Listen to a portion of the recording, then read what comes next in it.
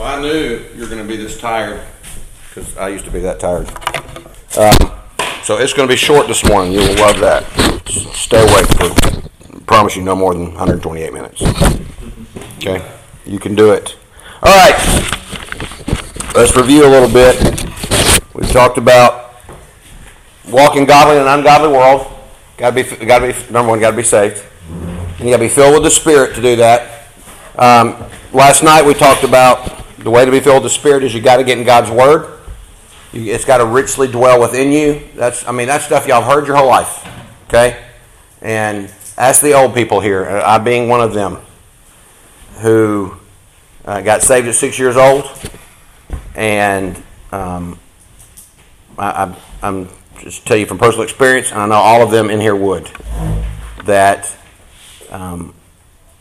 when you look back on your life and you realize those times in your life that helped you grow the most spiritually and be where you need to be and be able to handle tough situations and bad things and whatever that would be, when you're spending time in God's Word, that's the time when you respond the right way and you act the right way. That's the time that you're pleasing God the most. I'm talking about two other things this morning, again, briefly, to help you walk in the Spirit. Obviously, you got to be in God's Word. Second one is prayer. Guys, you got to be talking to God. So I've asked people before, give me a definition of prayer in a room with this many people or more, and people couldn't answer that. I don't know if they're scared to, if they were just that tired, they think they're going to get the wrong answer, but it's real simple. Prayer is just talking to God. It's talking and listening. That's prayer. Prayer is a two-way thing. If you think prayer is just talking to God and it doesn't include listening, that's not prayer. Okay? That's just talking. You need to be willing to and wanting to listen to what God says back to you. How does God speak to us today? There's more than one way. How does God speak to us today? How does God speak to you today? Huh? Through His Word. You read the Word, you hear what God says. Give me another way He speaks to us today. Okay, people like me. Camps and ministries. Give me another one. If you got a camp speaker, come on, there's a basic one. You go there usually on Sunday morning, sometimes Sunday night or Wednesday night. Church, you got pastors, right? Hopefully, they're men who are studying God's Word on a regular basis. They're getting into it. They got their Greek and Hebrew dictionaries and whatever else they need, their commentary, and they're studying it so they can present it to you. Okay? Any other ways? Oh, come on. Okay? A peace in your heart. The Holy Spirit can just lead you and talk to you. And do any of you in here get anything out of the music that you're listening to? Can you hear God speak through godly music? Yeah.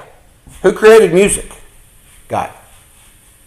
So He can speak to you that way. What else? Camp Tapawingo is a great place for this. Huh? Quiet time, yeah, but I'm just talking, yes. That's God's Word, though. I would include that in God's Word. Hopefully in your quiet time you're reading and praying, whatever. I'm talking about nature. You can look at nature and say, wow, there's a God. In fact, Scripture says that no one, at the minimum, okay, this is a paraphrase and commentary rolled into one. At the minimum, no person ever born could ever say, I didn't believe there was a God of some kind, because God says they can just look at nature and see that. They can look at nature and say, wow, this didn't just happen. Now, do people say, hey, it just happened? Yeah, it's taught in the public school systems all across the United States. Oh, it just happened. But the Bible says that you can't look at nature and say that. That's just someone creating a lie and spreading a lie, and it's a person wanting to believe a lie because they don't want to be responsible to a holy God. That's why people don't want to believe in God. Because if you believe in God, then what do you believe? You believe that you're going to have to answer to Him one day. People don't want to do that. All right, we're going to talk a little bit more about prayer.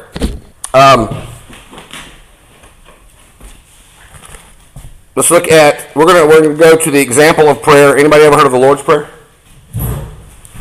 That's a bad term for it. It actually should be called the Disciples' Prayer. Because the Lord's Prayer is later on in His ministry when Jesus gave the example of how to pray when He prayed to His Father, but we won't, I won't go too much into that. But I love to call it the Disciples' Prayer because Jesus was teaching the disciples how to pray. Y'all, Jesus had this unbelievable prayer life. He was always praying. The disciples saw that and they said, hey, teach us to pray like that. And so Jesus said, all right, pray in this manner. So go to Matthew chapter 6. You got your Bibles. Matthew chapter 6. And I'm sure most of you could quote and say what is called the Lord's Prayer. But I want to read a couple of verses. The Lord's Prayer is Matthew 6, 9 through 15. But I want to read verses 7 and 8 first. First of all, let me ask you this question. You may raise your hand this time. Have any of you ever said the Lord's Prayer? Okay. Our Father who art in heaven, hallowed be thy name, right? Okay. Have any of you said it a lot of times? We used to do it at school when I was a kid. Okay, did it at school, right? Yeah, not anymore. Yeah, that's true. Don't do it anymore. A lot of places do that. Let's read verses 7 and 8 in Matthew chapter 6. And when you are praying, do not use meaningless repetition as the Gentiles do, for they suppose that they will be heard for their many words. So do not be like them, for your Father knows what you need before you even ask Him. You know, I believe that God has a great sense of humor. And as you read Scripture, you can see that a lot of times. You see His wisdom. I think God the Father and God the Son and God the Holy Spirit knew over 2,000 years ago when the disciples were talking to Jesus and they said, teach us how to pray. I think Jesus knew when He said, okay, don't say a prayer just repeating it over and over and over again. The Gentiles do that. Gentiles was, in that sense here, it didn't just mean a non-Jew. It meant a lost person. The word Gentile there meant lost people. And Jesus was saying, look, lost people just repeat things over and over and over again because they think they're going to be heard, that their gods are going to hear them for their many words. Now, I'm not saying don't say the Lord's Prayer. Okay? But I do think it's funny that we just recite the Lord's Prayer. All the time, a lot of time. I say all the time. It's done many, many times. We just recite the Lord's Prayer because it's easy and it's simple and we think we're getting people all involved in it. And Jesus said right before He gave this example, He said, don't just recite things over and over again. Don't just repeat things over and over again. That's exactly what we do with it. And so what's the balance there? Jesus was not saying, He didn't say, in fact, look at verse 9. Jesus said, pray then in this way. He did not say, pray these words. He did not say, repeat after me. He said, pray in this way. He was giving them an example of when you pray, things to pray about. Does that make sense? Again, there's nothing wrong with reciting the Lord's Prayer or praying the Lord's Prayer if you're praying it, if your heart is right. It's all about a heart issue. It's all about the heart issue. It's not about a list of do's and don'ts. Jesus said, don't just repeat stuff over and over again. Mean it. Okay? So here's an example. We're just going to go through it briefly. Here's the Lord's Prayer, what Jesus was saying. So pray this way. Our Father who's in heaven, hallowed be your name. What does that mean? Today I want you to give me some feedback because I got to keep you awake. Hallowed be your name. Just in. My version says honor. Okay? Honor. You're honoring God for who He is. Your name is to be hallowed. Your name is to be honored. Your name is to be glorified. You're God. So you start out that way. It's a great way to start out your prayers. By recognizing God for who He is. And also, that is a way of humbling yourself. Okay? When you say, you're God, I'm not. You're God, you're holy. I'm coming to you because you're the only person I can come to. All right? Does that make sense? All right. So it's a humbleness. All right? Your kingdom come, your will be done on earth as it is in heaven. What do you think that means? Well, let me ask you this. What is God's kingdom? There's a couple of them. What do you think God's kingdom is? The church. The church? There you go. Excellent. The church is God's kingdom. You jumped right to the one we needed to get to, not the other one. So that's perfect. Because a lot of people say, oh, well, it's where God rules, so that heaven is considered God's kingdom. It's called that in some parts of Scripture. The millennial reign, when Jesus sets up His earthly kingdom, that's God's kingdom. But right now, God's kingdom is saved people that are on the earth. Jesus' kingdom, it's to save people on earth. And His kingdom is in our heart right now. There's not a physical kingdom, is there? Here on earth. Not right now. It's in the hearts of believers. And so the church, we said the church is all believers. That's God's kingdom. And Jesus is saying, pray for the salvation of other people. That's what He's saying there. Pray for the salvation of others. He's also saying, pray that my earthly kingdom will come. It's a dual thing. Okay? Did Jesus know he was coming back to set up a kingdom? Everybody nod your head. Yes. Did the disciples understand that? No. The disciples thought Jesus was going to do it now when he was there with them. They thought, hey, you're God's son. You're the Messiah we've heard about and our parents have been teaching us about and the scribes and everybody been teaching. And they thought Jesus was coming to set up his earthly kingdom then. And he's kind of telling them, no, pray that that'll come. That's not for right now. They still didn't understand that. I mean, up until the resurrection, they weren't sure. Remember, they fled after Jesus was crucified. They didn't understand what was going on. They thought and they was like, he's supposed to be our king and he's gone. So that's what he's talking about. Pray about those things.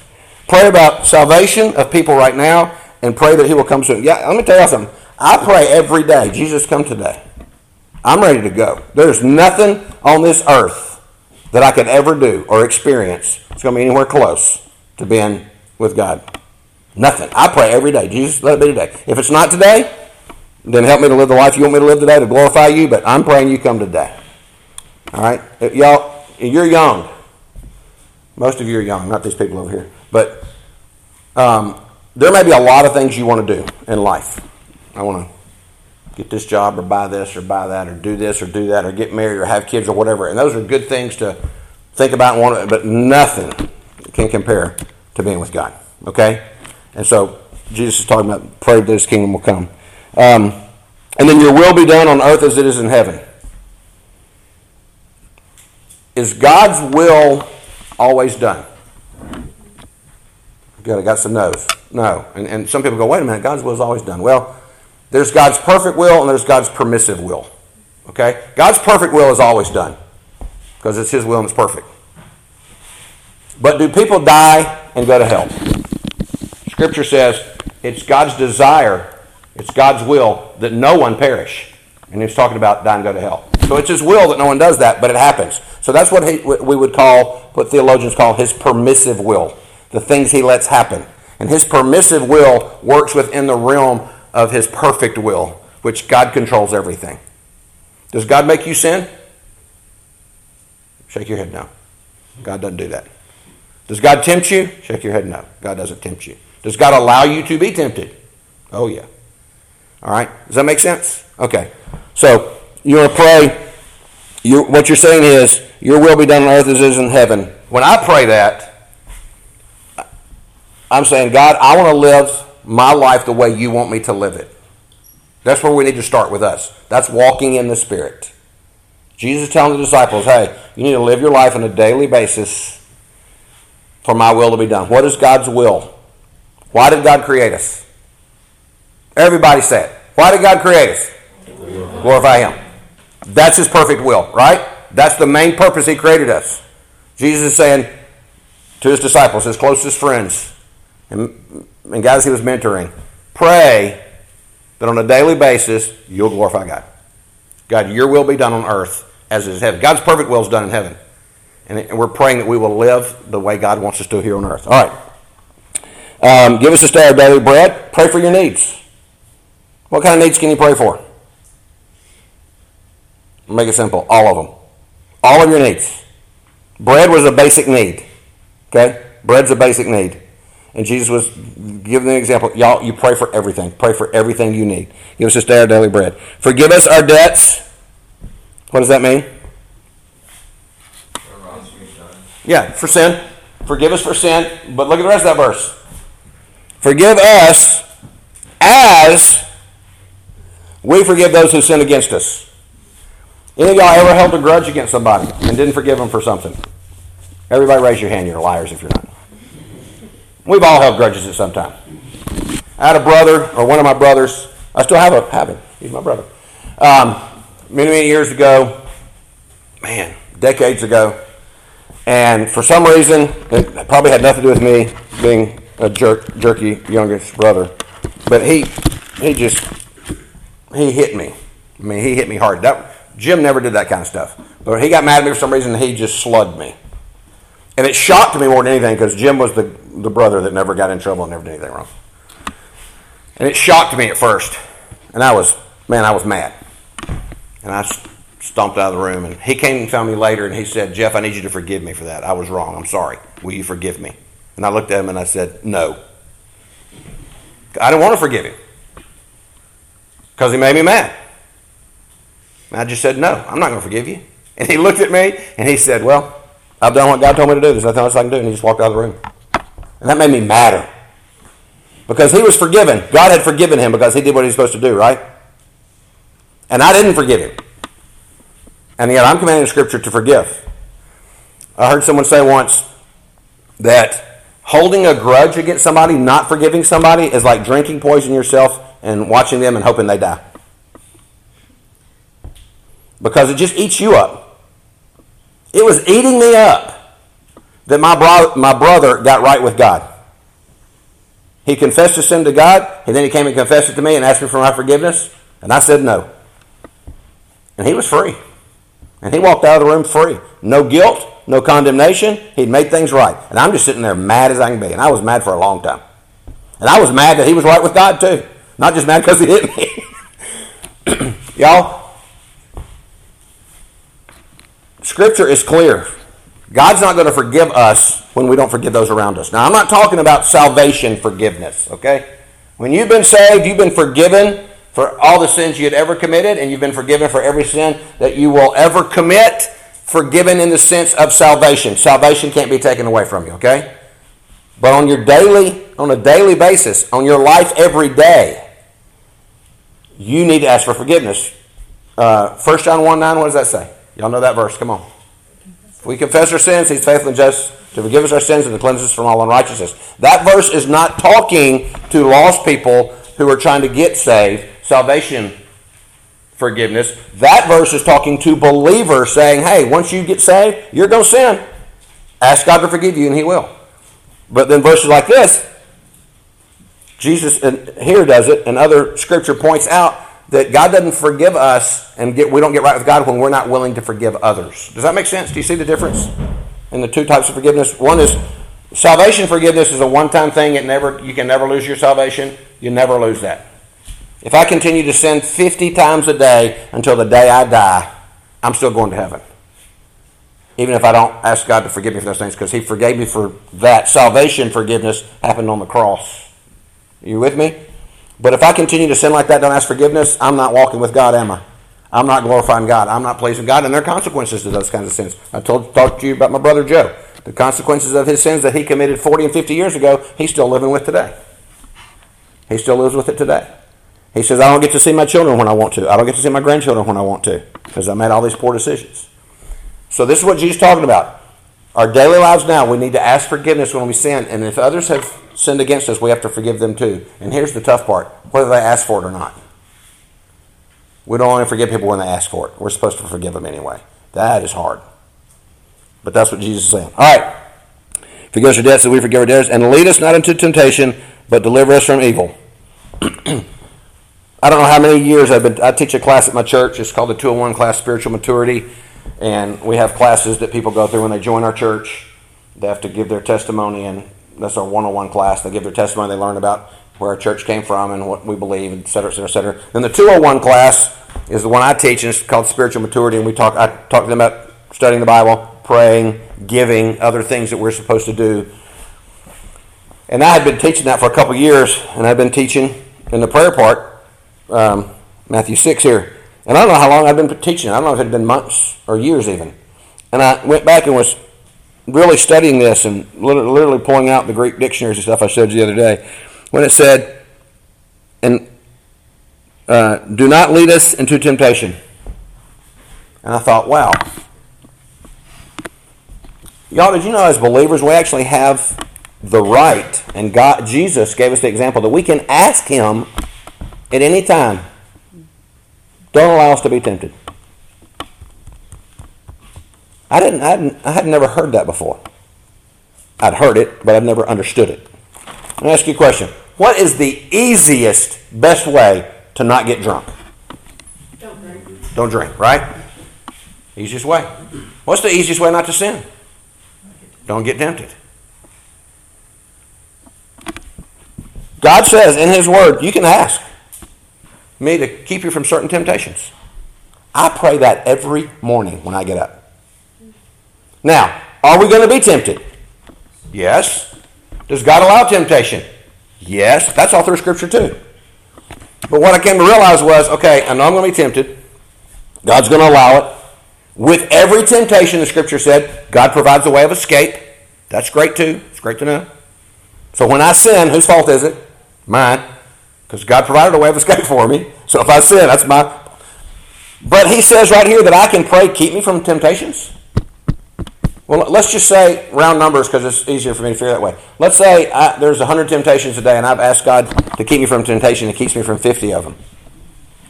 Dude, I've just conquered 50 potential sins because God kept me from them because I asked him to keep me from them. Do you see where I'm going with that? Y'all, that was, listen, obviously you're still asleep. When I realized that, that was mind-boggling to me. I'm tired of fighting sin every day. I'm tired of it. Again, I'm old. Some of these folks are older. It's a battle, isn't it? We fight sin. You guys fight sin, don't you? And fight temptation? Every day? Every day. And Jesus says right here, well, you can pray that I'll pray to me to keep you from temptations, and he'll do it. I don't know which ones, but I'm sure glad when I'm praying, he's going to do it. Not all of them. He doesn't say all of them. But man, I'm glad and I don't realize the ones that I didn't get tempted on. But I'm just glad that, because I fell way too many times. So that was revolutionary to me to realize that Jesus, in his example to his disciples of how to pray, is to say, God, keep me from temptation today. Any and every temptation that you would do that. But then I pray this. But God, I know you're going to allow me to be tempted because you also say that happens in the Word. So give me the wisdom to see those temptations and show me the way of escape. Does that make sense? Guys, we need to pray that way. You need to be praying that way. Every temptation that God keeps you from is one less sin you're going to commit. One less person that you're going to offend. One less penalty you're going to have to pay for messing up on something. Does that make sense? So, pray daily. As I talked about last night, in studying God's Word and prayer go hand in hand. You should just be praying all the time as you're reading and studying God's Word. As you learn something about God, thank him for that. Thank him for his characteristics and his grace and his mercy and all these things. Thank him that he is God and he controls all things. Thank him for all that stuff. So, that's the Lord's Prayer, and that's very important and simple. All right, let's move on. So, when do we pray? 1 Thessalonians 5:16 through 18. 1 Thessalonians 5:16 through 18. Let me make sure I get that right. Yes, it says, rejoice always, pray without ceasing, in everything give thanks, for this is God's will for you in Christ Jesus. So, how often are we to pray? I just read it. When? Always. Pray without ceasing. You know what that means? Can you actually just pray verbally all day long? Nope. Because we've got too much to do. I mean, if you're in school, I'm sure your teacher wouldn't appreciate that. And other times and places or whatever. That means always be in the attitude of prayer. Which means what? Always be in a right relationship with God so that you can communicate. Because when we sin, that breaks that fellowship with God. That's what 1 John 1:9 is talking about. Forgive me, God, because I want to be in right fellowship with you. So we're supposed to be praying all the time. All right. So always be in an attitude of prayer. What's the attitude? Thanksgiving. And all things with thanksgiving. Any of y'all, have you ever had a hard time thanking God for tough times? My hand's the highest. Yet we're supposed to do that. You know what a paradox is? It's not two docks down at the lake. A paradox. What is a paradox? Two opposing ideas. Yeah, two things that don't seem to go together. Okay? In Scripture. Y'all be thinking of some paradoxes in Scripture. I'll give you one as an example. To live, you must die. That's a paradox. God says, to live your life to the fullest, you have to die. That's a paradox. See any other paradoxes? Y'all know of any other paradoxes in Scripture? God is just, merciful, and gracious. Okay. Any other paradoxes? Well, there's one right here. In everything give thanks. even in the tough times. I'm supposed to be thankful for tough times. And I just ask you how many people have a hard time with that, and I think we all do. But when tough times come, God says, thank me for them, because I'm in control and I'm going to use it to your good. What do we typically do when tough times come? Yeah, do the opposite. You have to get more detail than that. We get frustrated. Sometimes we get angry at God. Anybody ever been angry at God? I have. Why? Because things didn't go the way I wanted them to. I used to tell my youth group all the time, if you're not happy about how tall you are, or what color your hair is, or what color your eyes are, or this about yourself, I said, just walk outside, look up to heaven, and yell at God and say, I am not happy with you. And they would just look at me like, what are you talking about? I said, well, that's what, if you're complaining to Him, because He made you. Don't beat around the bush, just go take it right to Him. And they're like, well, I said, do you want to do that? They go, no. I said, well, that's what you're doing. Things happen that are not easy. Things happen. People die. Family members die. People get divorced. People go to prison. Lots of bad things happen in life. And God says we're to be thankful for that. We're to go to Him in prayer about it with an attitude of thanksgiving. Does that mean that we're always supposed to be happy? Please shake your head no. No, that's not what God's talking about. Jesus wept. He was sad. He got frustrated. He got angry and never sinned. Scripture says there's a time to laugh and a time to weep. A time to live and a time to die. God understands that. He didn't say we're supposed to always be happy, happy, happy, happy. He didn't say that. He said, but we're supposed to be joyful and thankful. So that's part of our prayer life, okay? So pray always and pray with an attitude of thanksgiving. All right. And pray about everything. Philippians 4:6. Philippians 4:6.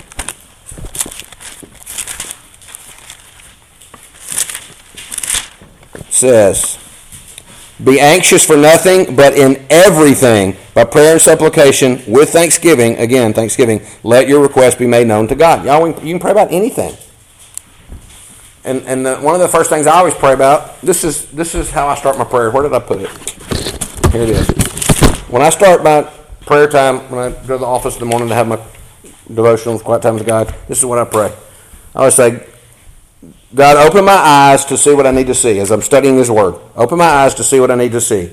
Open my ears to hear your voice. I want to hear you talk to me. Open my mind to understand as I meditate on your Word. Help me to understand. Who wrote God's Word? The Holy Spirit wrote it.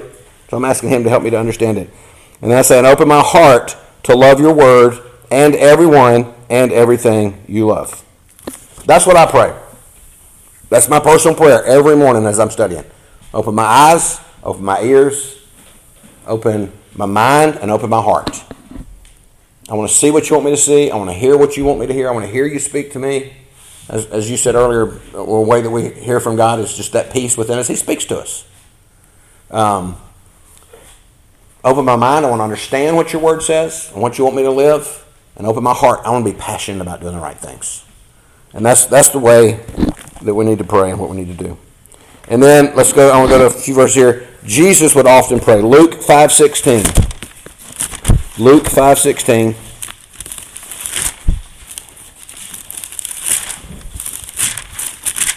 says, but Jesus Himself would often slip away to the wilderness and pray. And then I'm not going to open these up, but Mark 6:46 and Matthew 14:23 say the same thing. These writers of the gospel would say that Jesus was always leaving to go pray and spend time with His Father. And I always thought that amazing, how much time, as you read through Scripture, how much time Jesus spent praying, and I'm thinking, He's God. And if He needed to spend that kind of time in fellowship with His Father, and He was sinless, y'all, how much time do we need to be spending with Him? As sinful people. We need to spend a lot of time with Him. And then Luke 6:12. Luke 6:12 says this. It was at this time that Jesus, went off to the mountain to pray, and He spent the whole night in prayer to God. Any of you ever spent a whole night praying without falling asleep? Anybody? You can raise your hand this time. You have? You have? Good. I did one time. I've been to prayer things where you'd pray through the night, but you'd just sign up for an hour. I don't know if you ever done those. Okay, my prayer, I go and show up, pray from 11 to 12, and other people would come in and da-da-da-da. But mine was there were some tough things going on in my life, and I just was crying out to God, and it was an all-night affair, all-night deal. And it was a tough time. It was a very tough time. And I never felt closer to God because I realized I can't get this right. I can't do it. I can't figure this out. I can't make these things happen, and things seem to be falling apart. And God, only you can. And I just spent all night talking to him. And it was great, even though it was a very tough time in my life. Jesus did that often. And he was God, or he is God. Guys, we need to be spending that we need to be that passionate about prayer and about talking to God and wanting to hear what he has to say. Okay?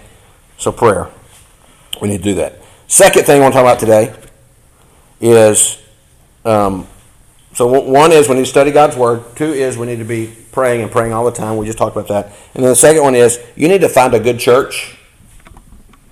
Third one, not second. Second today, third one altogether. Find a good church and some really good godly friends to help you walk this walk, okay, of trying to live godly in an ungodly world. When I was in high school, I went to a Christian high school. I told y'all briefly, I think, maybe the first night I was fortunate enough to go to a Christian high school. And I did not have a lot of close friends. You would think at a Christian school there'd be a lot of strong Christian people, and there weren't in my class. And I didn't have a lot of close friends. My closest friends were girls who loved Jesus. There weren't a lot of guys in my class that loved Jesus. The first really close guy friend I had from school was not until I got in college and I met a guy and just the Holy Spirit brought us together. But I never had a really, really close guy friend that loved Jesus.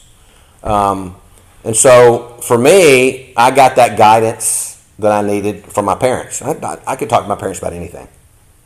And so they were, I never looked at my parents as my best friends. I think that's, to me, that's the way I looked at that. I respected them, and I loved them, and I knew that they loved me, and I knew I could tell them anything. And some people would say, oh, that's like a best friend. That's fine. That's just not the terminology I would use. But I could go to my parents about anything. And it didn't matter what it was. I'm struggling here. I'm struggling there. What do I do about this? What do I do about that? I'll never forget the day. I've told this story a lot of times. My wife has heard this. I understood that God put my parents in authority over me, and God would speak to me through my parents. That's one way that we didn't mention earlier about how does God speak to us is through your parents. Whether they're saved or not, by the way. He still uses them. But I'll never forget the day I went to my dad about something. I said, Dad, here's the situation. What do you think? And he looked at me and he said, you're old enough to pray about that and make that decision on your own. I hated that day. Most young people can't wait for that day to get out from under their parents' authority. I'm going to make my own decisions. Dude, when that happens, for y'all who aren't there yet, when that happens, it could be the worst day of your life. Because now God's holding you accountable for every decision you make. You answer to God. A lot easier to answer to your parents. I'm here to tell you, you may not think so. You might not agree with me, but I'm here to tell you. That day that my dad said to me, you are old enough, you are mature enough, you pray about that and make those decisions on your own now. I hated that day. Because it was easy before that. Because I just go to my parents. What do you think about this? What do you think about that? We'd talk about it, discuss it, and I could take their advice and knew that God was speaking to me.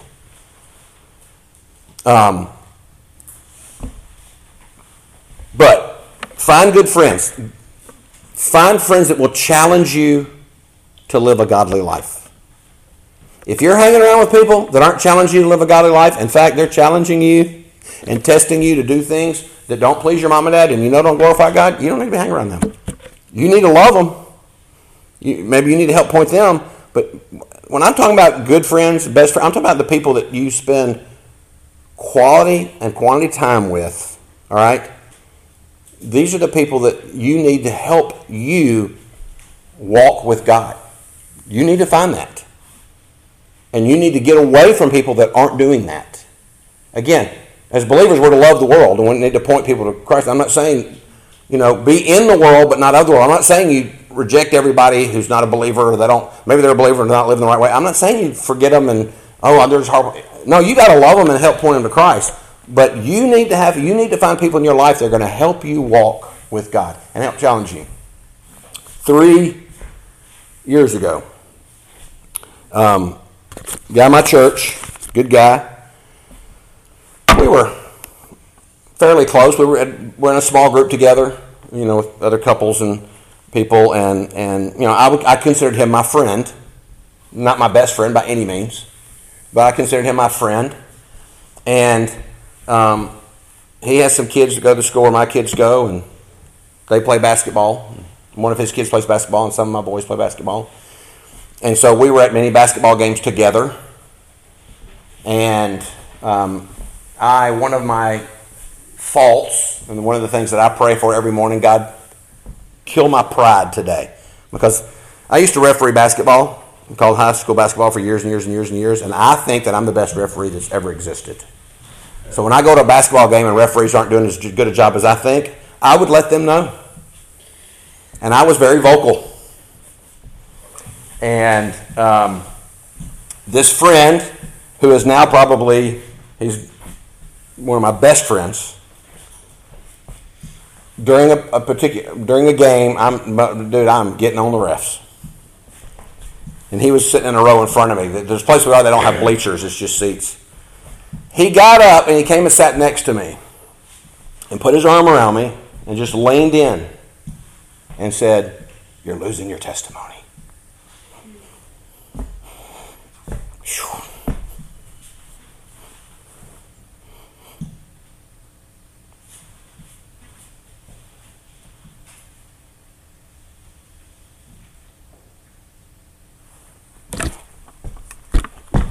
Doesn't matter how many times I tell that story, it always breaks me up. I am his elder in his church. I'm one of his pastors. And he had the guts to come tell me that. He's probably my best friend now. Because he had the guts to tell me, "You're not pleasing God."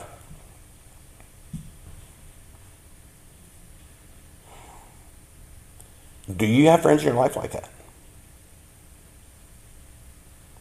Do any of y'all have that?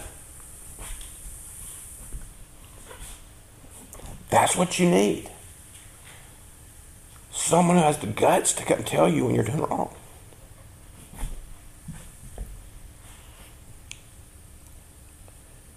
I'm not proud of that, obviously. Brings me to tears.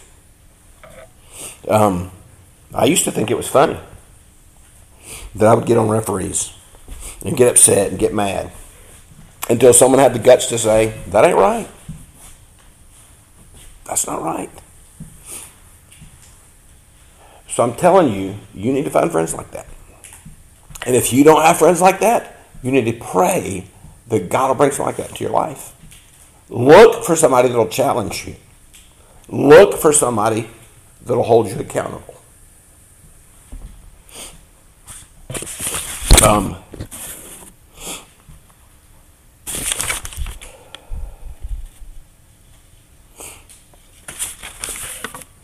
That's where I want to. That's the end of my notes.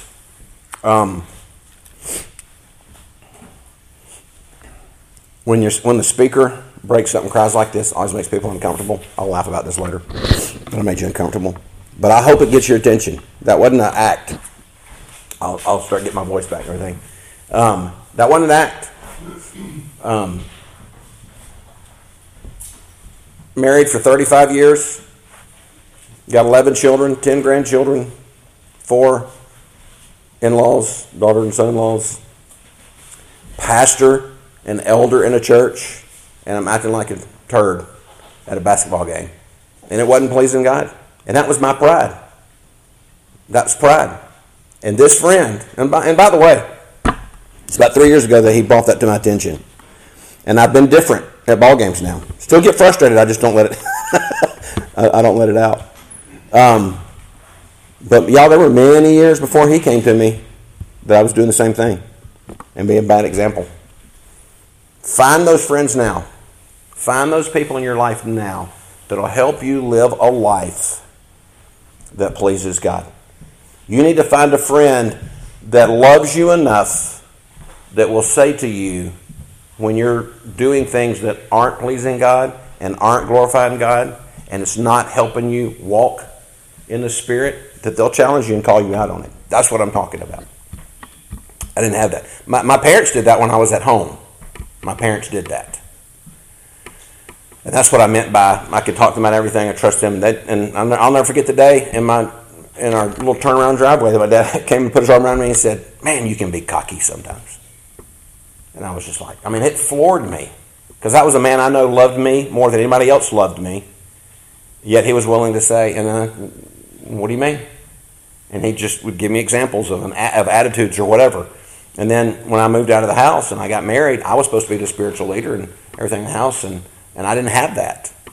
So I encourage you to do that. What were we going to say, Dad? I was going to say, you said seek out friends like that. Sometimes we need to be friends like that. Oh, yeah. Oh, yeah. We're around kids that, that call themselves Christians, and sometimes they need a little guidance that Yes. we can give them too. So. Yeah. We definitely. And I want to just, and it's in my notes too, that some of y'all may not have that. May not have those friends right now. Maybe you've got parents that aren't believers and they can't hold you accountable in that way. God's brought you to this place for a specific reason. There's some folks right here. There's 3 right here. And there are others at Camp Tapawingo that are leaders here. They, whether they realize it or not, I know they do, they've been commanded by God to mentor you kids. I call you kids, you're not kids, but you know what I mean. I'm old, you're kids. They've been called to do that. I have campers and kids that aren't kids anymore that were in my youth. I was a youth pastor for 20-something years. Some of them married with kids still will call me or text me today and say, "Mr. Jeff, what about this verse? Mr. Jeff, what about, I'm in this situation." I had a kid in college one day. He used to go to camp with me. And he texted me and he said, "Hey, there's a Catholic guy on my dorm. And he and I've been talking." And he said, "Can you be a Catholic and be a Christian?" And I say that to let you know that this guy moved on from camp. He was in college, but he always knew he'd come back to me and ask me those questions. And he knew that I would give him a biblical answer, not just my idea on it. So I texted him real quick and I said, "Well, here's my answer. I can't give you the whole answer in the text. But bottom line, here's the bottom line. And then call me when you get a chance and I can give you more detail and I can give you scripture and I can give you all this stuff." It's something I actually knew a whole lot about because my dad was raised Catholic. So I know a lot about the Catholic faith and a lot of things they believe and et cetera, et cetera, et cetera. But I have people that text me and call me all the time like that. Y'all need to find somebody like that too. I'm going to tell you something. Most of you at your age, there's only a couple of college kids in here, I think. You don't have friends mature enough to answer most of your questions. You're not mature enough to answer most of your friends' questions. You need to find people who are seasoned. That means older. That have been Christians longer, who have studied God's words longer, that can give you answers. Okay? Know how to find answers. People ask me stuff all the time. Natalie asked me a question last night, and I said, I need to study that tonight because I don't have the answer for that. But I will. And my wife and I went back last night, and we started looking stuff up, and I got some answers for you. Some things that you can do. Nobody knows everything. But these folks here at Tapawingo love y'all, and they care about y'all, and they're here to help you, okay? So make sure that you use that resource. Make sure that you use them to help you be what God wants you to be. Get in God's Word and study it. Talk to Him. Go to a good church that preaches God's Word and hang around folks and make close friends with people who know Jesus and love Jesus and will hold you accountable. Okay? I'm done, Paul.